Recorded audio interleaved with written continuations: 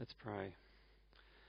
Father, I do thank you as we come to the start of the year and as we begin this journey through Luke's Gospel. Father, speak to us, we pray, from your word as we seek to follow Jesus together. Amen. Well, it is in many ways the start of the year. I think as you kick off February, that's the reality here in Australia. The holidays are finished. The daily grind is back in our face. Kids are off to school. That's a blessing. And we've got a great year ahead of ministry. And I thought, as I was preparing, in many ways, the chapter we're looking at really prepares us for the year ahead.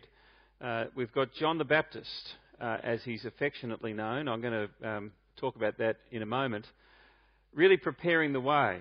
And I've called today's message, I'll just get my clicker. Where have I left it? Oh dear. Is that it? It is. Prepare to meet God. I am just back from holidays. And I was thinking about preparations. Let me just change gear as we think about preparing to meet God this year. Sorry, I'm a bit thrown by that.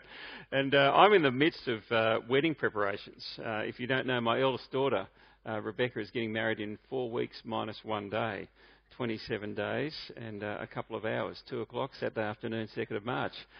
We're on a timetable. And anyway, it's going very well. My daughter's very good for me at that level. She's very organised and she's got this really working well.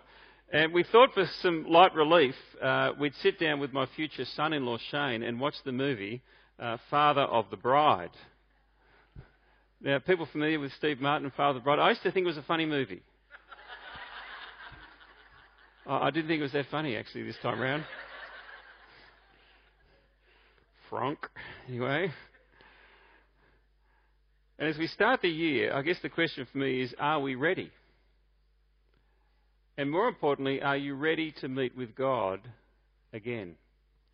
Or maybe are you ready to meet God for the first time? Every year brings new opportunities. And I think one of the great blessings of starting the year is, in a sense, you can start again. And we've got a whole year in front of us. And are we ready to meet God? Well, John the Baptist will help us prepare for that. And if you've got your Bibles there, please do open up. We're at page 1016, 1016. And we're starting at chapter 3. We've actually worked through chapters 1 and 2 in the lead up to Christmas. We did that deliberately. We thought that's a great time to reflect on the opening chapters of Luke. But the journey we're calling, Following Jesus Together, as we go now from Luke chapter 3, and we're not going to get to the end of Luke's Gospel by the end of the year. We're going to have a couple of breaks along the way. We'll probably get up to somewhere about 18, 19, and we'll come back this time next year and do the Passion narratives as Jesus enters Jerusalem. But we want to take our time and go through on this very significant journey of walking with Luke through his Gospel to understand and meet Jesus again and follow him together. And the words of chapter 3 begin this way. In the 15th year of the reign of Tiberius Caesar, when Pontius Pilate was governor of Judea, Herod tetrarch of Galilee, his brother Philip tetrarch of Iturea and Trachonitis, and Lysanias tetrarch of Abilene, during the high priesthood of Annas and Caiaphas, the word of God came to John, son of Zechariah, in the desert. And the first thing I want to say to us is, what strikes me is God works in real people's lives in history. And it's a very striking start. It's one of those starts that if you're the Bible reader, you think, why did I get this passage with all the names? But it's worth asking the question, why does Luke begin chapter 3 this way? Well, I think he's very intentional. What he's wanting to do is anchor the story about the Lord Jesus Christ firmly in the pages of history. And it's interesting, 7 different leaders of the day are mentioned. The first one is the Caesar, Tiberius. And he was the reigning Caesar of the day when Jesus began his ministry. The second mention is Pontius Pilate. Now, the Caesar was, if I can say, the leader of the known Western world of that time. He oversaw and ruled Rome. It was a very powerful political entity. Underneath him, there were a series of regional rulers that helped him out. And so there were imperial and imperial provinces and senatorial provinces. And they would have either, if I can say, a Roman army figure who would lead them, or they would have a kind of chief financial kind of administrative officer who would lead them, not quite as significant a player. And obviously the further you got out and the more minor the area, the less significant the people. And the one that was leading the area that Jesus ministered in was Pontius Pilate. He was the prefect or the governor for Judea. And he reported to Tiberius. Now, the practice of the Romans was at one level to, in a sense, work with the people. And so they would, on occasions, have a co-ruler with them. And this is the case that you find in the area that Jesus ministered in with Israel. You had the Roman ruler underneath Tiberius that was Pontius Pilate. And then alongside him, you had local rulers. And one of them was Herod. He was the tetrarch, if I can say, or kind of the official for the Galilee region. And the area that Pontius Pilate oversaw, there were 3 different local rulers that he co-ruled with. He was over them, but there was a real sense they had authority as well. And so we mentioned that he has Philip along with Licinius. And so there you've got 5 key historical figures that we know of from that time. And lastly, he mentions 2 religious leaders. The first is Annas. He was the former high priest, and his son-in-law Caiaphas, who was the present high priest. It's interesting that Annas is mentioned because he wasn't in charge in that sense as the high priest. He'd been the high priest, but obviously was a significant person. When you read John chapter 18, when the soldiers come and arrest Jesus, John records that the first person they took Jesus to as they arrested him was not Caiaphas, the reigning high priest, but it was Annas, the former high priest. So obviously a significant figure. And I thought to myself, why does Luke put things together this way? Well, he's wanting to say this story is not fable or fiction. It's not myth or made up. It's rooted firmly in the pages of history. And it's interesting that he doesn't begin with the religious leaders. He actually begins with the world leaders. In other words, this message of hope and salvation that John is going to announce is actually a message for the world. Jesus was born into a particular time in world history where Tiberius ruled, where Pontius was in charge in Judea, where Herod co-ruled, where Philip and Licinius also were there in the other provinces, and where Annas and Caiaphas were the high priests. And John began his ministry in AD 29. Now we know that because when you put those 7 figures together, it could only be AD 29. In the same way, if I said to you, we are currently in the period in Australia where Julia Gillard is the Prime Minister of Australia, where Tony Abbott is the opposition leader, where Barry O'Farrell is the New South Wales Premier, Bruce Robinson is the opposition leader for the Labor Party, where Jean Hay is the Mayor of Manly, Peter Jensen the Archbishop of Sydney, and Glenn Davies the Bishop of North Sydney. Bruce Clark got up to speak. Now that list of names could only occur up until September, October. And not because I'm a prophet about what's going to happen about the elections, it's because Peter Jensen's retiring. And we will have an Archbishop that is new come October this year. And so when you put figures together, you can actually narrow history down. John met God in the desert in AD 29. And the story of the Bible is the story of a God who enters history and works in real people's lives. And my prayer is, in the year of 2013, after our Lord, He will work in our lives in a very real and significant way. Are you ready to meet with God this year? What is your prayer for how God will work in your life this year? Well, the second thing I notice is this: God so often begins His work in the wilderness. Have a look at the end of verse 2. The word of God came to John, son of Zechariah, in the desert. Now, interestingly, it's not John the Baptist, but John the son of Zechariah. He's a man who came from a family. And God meets him in the wilderness, in the desert. And I was thinking about this reality, that the beginning of John's ministry is out in the desert. It's in the wilderness. And I started to think about all the different people whom God met through the pages of Scripture, who were in the wilderness, so to speak, if I can use that in a broad sense. Jacob had a prophecy when he was with the family, but his significant time of being dealt with God was actually when he was in prison under a foreign ruler, away from his people. You think of Moses, who after a couple of years was born in a sense into privilege in the palace, but left that, went to his people and then fled them. And he met God at the burning bush, not in the midst of all of his people, but in the wilderness at Mount Sinai. Israel themselves, when they encounter God in their most powerful, life-changing way, it's at Mount Sinai after the Exodus, after they've fled Egypt. King David, yes, he was called while in Israel, safe with his family, but his significant time was actually in the wilderness, when he had to flee for his life from King Saul and learn to trust and depend upon God. Elijah, afraid for his life, flees to Mount Sinai. He runs 400 kilometres, and it's there that God meets him at Mount Sinai. Jonah tried to run away from God, and where does God meet him? In the belly of a fish, as he was on his way to Tarshish. Daniel, his experience of God is in Babylon in exile under foreign rule. Nehemiah, he served a foreign king in exile in Susa. And God meets John the Baptist in the wilderness and speaks to him.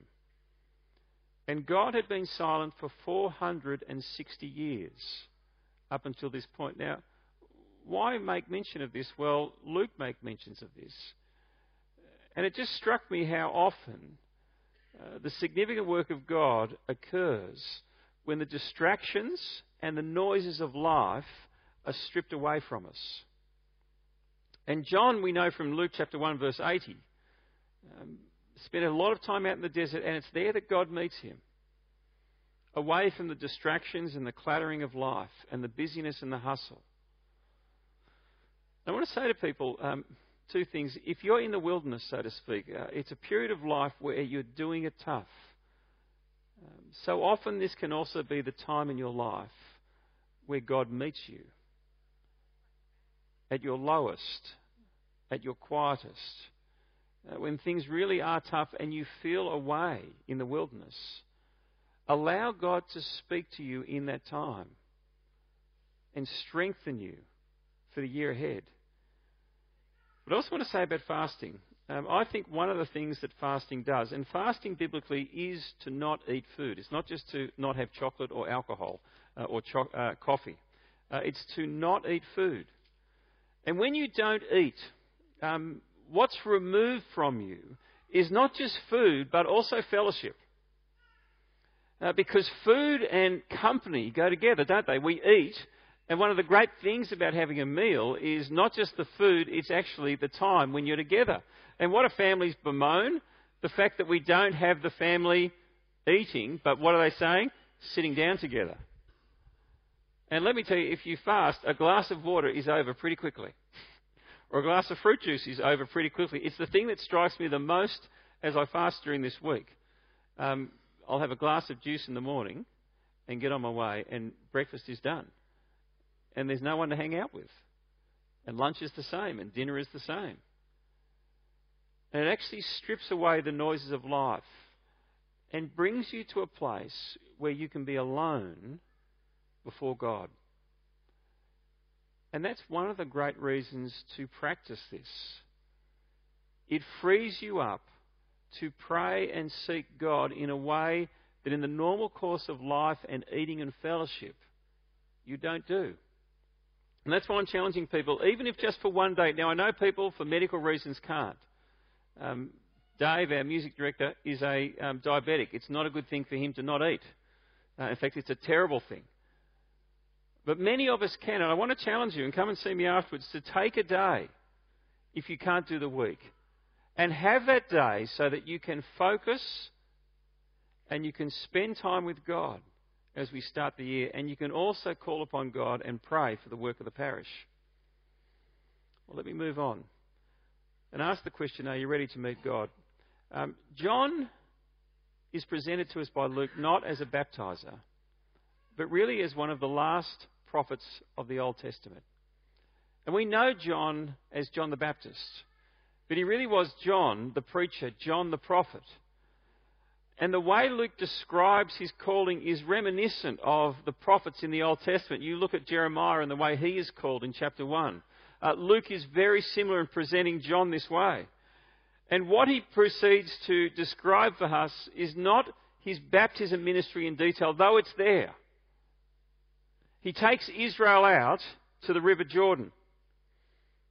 And he goes to the River Jordan because that is where, historically, Israel first entered into the land. It's where they began their journey of life under God's blessing. They, in a sense, were baptized as a nation at the River Jordan when God opened the waters and they walked through. And John takes them back to their roots to prepare to meet God again. But the heart of his ministry was his message. John was a preacher. And so how do you get ready? Well, John wanted people to listen to God's word. That's what he brought. And he brought a message of repentance. Have a look at verse 3. He went into all the country around the Jordan preaching a baptism of repentance for the forgiveness of sins. As it's written in the book of the words of Isaiah the prophet, a voice of one calling in the desert, prepare the way for the Lord, make straight paths for him. Every valley shall be filled in, every mountain and hill made low. The crooked roads shall become straight, the rough ways smooth, and all mankind will see God's salvation. How do we get ready for God this year? Let me say, one of the disciplines we need to keep recommitting ourselves to is the discipline of hearing God speak to us in his word. And if you're someone who's very regular with that, let me encourage you to keep going with that. But let me just remind us about the importance of hearing God's word. John the Baptist prepared the people to meet God by proclaiming his word. And we need to be doing the same. We need to be people who are listening to the word of God and responding to it. Now, coming up in March, to encourage and help the church in just basic personal Bible reading, we're doing something that Scripture Union has put out, which is called the E100 Bible Reading Challenge. It's a 100-day Bible reading program for a whole church to go through. We're going to be talking more about it next week, but our encouragement is that as we start the year, all of us are actually reading the Word of God together. And we've got 100 readings that we're going to be encouraging people to read through. We've got paper versions, we've got electronic versions, you've got apps for your phone, you name it, they've done it, and we're going to be signing up and getting involved. But let me say, it's also a great time of the year, if you've not been in a small group, to sign up for one. They're about to kick off for the year. And if you've never been in a group, let me encourage you on your Connect card, put down, help me find a group where I can meet people and study the Word of God together. And thirdly, let me say, one of the key things we do each week is we come here on Sunday and sit under the Word of God. That's why the message is a key part of our time together, our Bible reading. Recommit to coming every week to Sunday, to gather and hearing God's Word proclaimed. But what was John's message? It was a very simple message. It was repentance. It was to turn around. And he quotes there the words of Isaiah the prophet. And what he says is, there's a voice of one calling in the desert, and he really is saying that's him. Prepare the way for the Lord, make straight paths for him. Every valley shall be filled in, every mountain and hill made low. The crooked road shall become straight, the rough ways smooth. Now, what is he speaking about here? What he's saying is, I am here as a messenger to prepare you because God is coming. And when he comes, he's going to be like a bulldozer that just flattens the mountains and fills in the valleys. Such is his presence and his force. Now, many of you probably have travelled from Sydney down to Canberra, and you think about the freeways that you'll go on. And the incredible thing with freeways is you will travel through hills that have literally been cut aside so the road can go straight. There's valleys that have been filled in. And you've got this road that just goes straight through the geography. And the image that Isaiah is giving us is an image that is like that. When God comes, not even the valleys and the hills can contain him. They will be levelled out in his presence when he arrives. And that is why he says, repent. Turn around. Get your life ready for him. You see, what he was announcing was that the Lord Jesus, the great Saviour, is about to arrive. And friends, we know he has arrived. And not just arrived, but lived and died and risen. And as we start a new year of following Jesus together, let us have lives that are repentant, that are turned around to him. And let us deal with the issues that have bogged us down in the past year and put them aside by repenting of them, so that we are ready to serve the Lord with all of our life this year. Because the Lord Jesus is the King, and he is the one, when he returns a second time, that no one will be able to stand against. May we be people who are ready. And you see, he has a discussion with the crowds. You see, the crowds have come out. He's baptizing people. He's proclaiming that the kingdom of God is near, repent. And all these people come out to look, and they're kind of a mixed and motley crew. And he says to them in verse 7, as the crowds came out to be baptized by him, "You brood of vipers." That's kind of a nice warm welcome to church, isn't it? Great to see you, snakes. Who warned you to flee from the coming wrath? And you just wonder who he was looking at that morning. Produce fruit in keeping with repentance. And do not begin to say to yourself, actually, we've got Abraham as our father. For I tell you that out of these stones, God can raise up children for Abraham. In other words, I don't need to do this stuff. I don't need to repent. I don't know why people are getting baptized. I've got heritage. You know, I've been a Christian all my life. Haven't I? One of the great dangers is we think because we've gone to church, we've been born again. And we've repented and given our life to the Lord Jesus Christ. It is one of the great dangers. The reality is our faith must be our own. Our response must be personal. And it must be total in the sense of turning our life over to the Lord Jesus Christ and repenting. And baptism is a symbol of that the old person has died and a new person is alive now with the Lord Jesus Christ. And so to the crowds he warns them, make sure your response is genuine.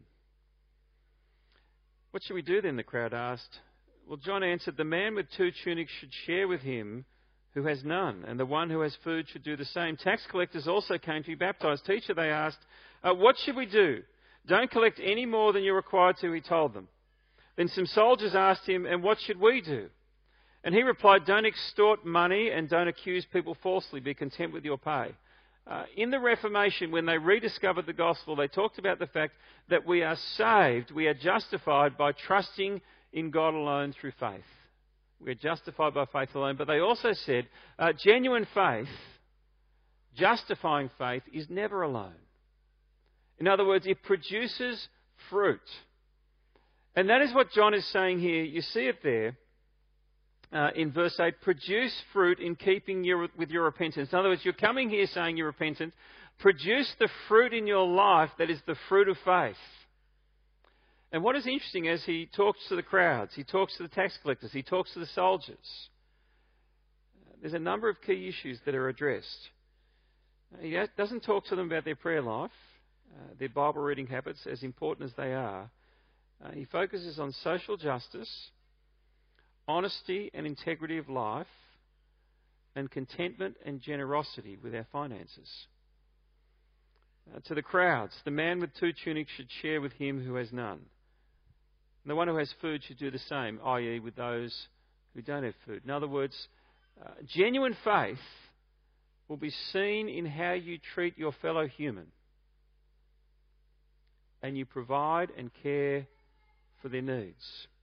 To the tax collectors, don't collect any more than you're required to. Genuine faith will be seen in an honesty and an integrity of life. It will be the fruit of your faith. To the soldiers, he says, don't extort money and don't accuse people falsely. Be content with your pay. In other words, genuine faith will not seek to get rich because you love money. You'll be content with what you have. And you'll be marked, if I can put it together, by a generosity towards others. And if I can take this the other side of the cross, a generosity towards gospel ministry. You see, the fruit of genuine repentance and knowing the Lord Jesus Christ is issued in a genuine love for your neighbour, a genuine concern for their needs that will touch your hip pocket, that will affect your life. Because you see, you have contentment in Christ. You have riches in Him. And so all the blessings you have, you want to share with others. That's why I've put the regular weekly offering card in there. You might need to get your finances sorted out. Do it at the start of the year. Let me encourage you. But let me finish with this thought. The last thing that John says is Jesus is coming. And this year is a year really about following Jesus together. Let me read to you from verse 15, and I'll finish here. The people were waiting expectantly and were all wondering in their hearts if John might possibly be the Christ. You see, they were amazed at him and thought maybe this is the one God had promised, who would be our Saviour. And John answered them all. He said, I baptize you with water, but one more powerful than I will come, the thongs of whose sandals I'm not worthy to untie. He will baptize you with the Holy Spirit and with fire. In other words, I baptize with water, but the one who is going to totally transform you is the one who will pour out His Spirit upon you. And when that happens, you will never be the same. His winnowing fork is in His hand to clear His threshing floor and to gather up the wheat in the barn, but He'll burn the chaff with unquenchable fire. He'll come to transform people. He will come to judge people. You see, He separates the chaff and the wheat, the fake from the real. The Son of Man comes in judgment. His winnowing fork is in His hand to clear the threshing floor. And with many other words, and He will burn up the chaff with unquenchable fire. And with many other words, John exhorted the people and preached the good news to them. In other words, he said to them, friends, are you ready? The kingdom of God is coming. And that's my message to us this day. Where are you heading in 2013? Are you ready for God? Are your hearts and minds and lives ready to serve Him for another year? Let me encourage you. That's why we're here today, to get ready. Let's have some time to be quiet and to ask ourselves the question, am I ready to serve this God this year, or do I need to repent of certain things? Do I need to get my life fixed up in whatever area? Do I need to start taking the Word of God in? Do I need to change how I treat people? Do I need to change how I use my finances? Is there a reality of the fruit of repentance in my life? Friends, let us submit our lives to the Lord Jesus Christ on this day and be prepared to serve Him this year. I'm going to leave some time to be quiet to do that, and then Dave's going to come up and lead us in communion. Thanks, Dave.